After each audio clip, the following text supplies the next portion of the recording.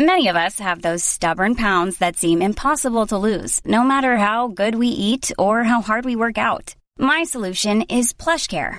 PlushCare is a leading telehealth provider with doctors who are there for you day and night to partner with you in your weight loss journey. They can prescribe FDA-approved weight loss medications like Wegovy and Zepbound for those who qualify. Plus, they accept most insurance plans. To get started, visit plushcare.com/weightloss. That's plushcare.com/weightloss. Laborer's wages. Dear PAO, I am an employee at a clothing factory. My employer would sometimes pay me clothes instead of money as my monthly salary, even though I said I wanted money. Is this correct? Bert. Dear Bert, please be informed of Article 102 of the Labor Code, which states that Art. 102. Forms of payment.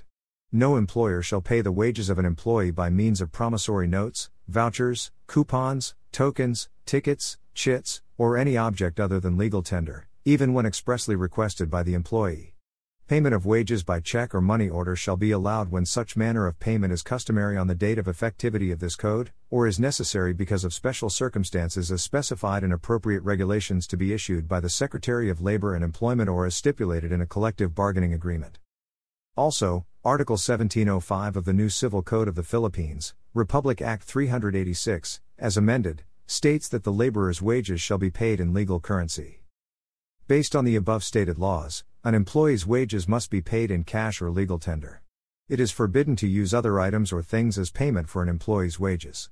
Article 102 of the Labor Code emphasizes that employers cannot pay the wages of their employees in a form other than legal tender even when expressly requested by the employee. Agreements between employer and employee regarding the form of wages are, therefore, unlawful.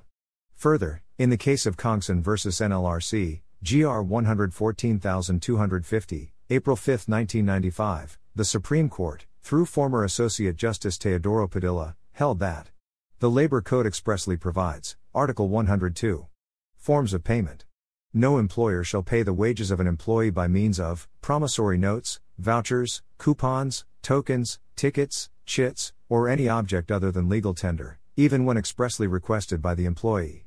Payment of wages by check or money order shall be allowed when such manner of payment is customary on the date of effectivity of this code, or is necessary because as specified in appropriate regulations to be issued by the Secretary of Labor or as stipulated in a collective bargaining agreement.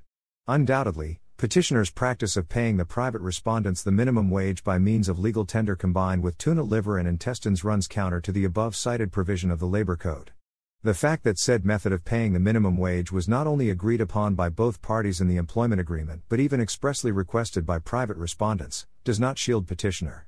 Article 102 of the Labor Code is clear. Wages shall be paid only by means of legal tender.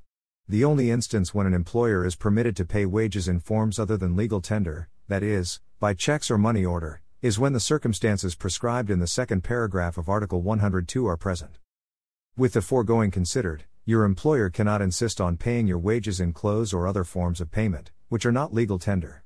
We hope that we were able to answer your queries.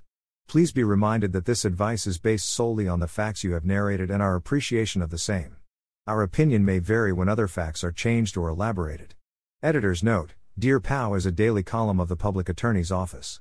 Questions for Chief Acosta may be sent to dirpao@manilatimes.net.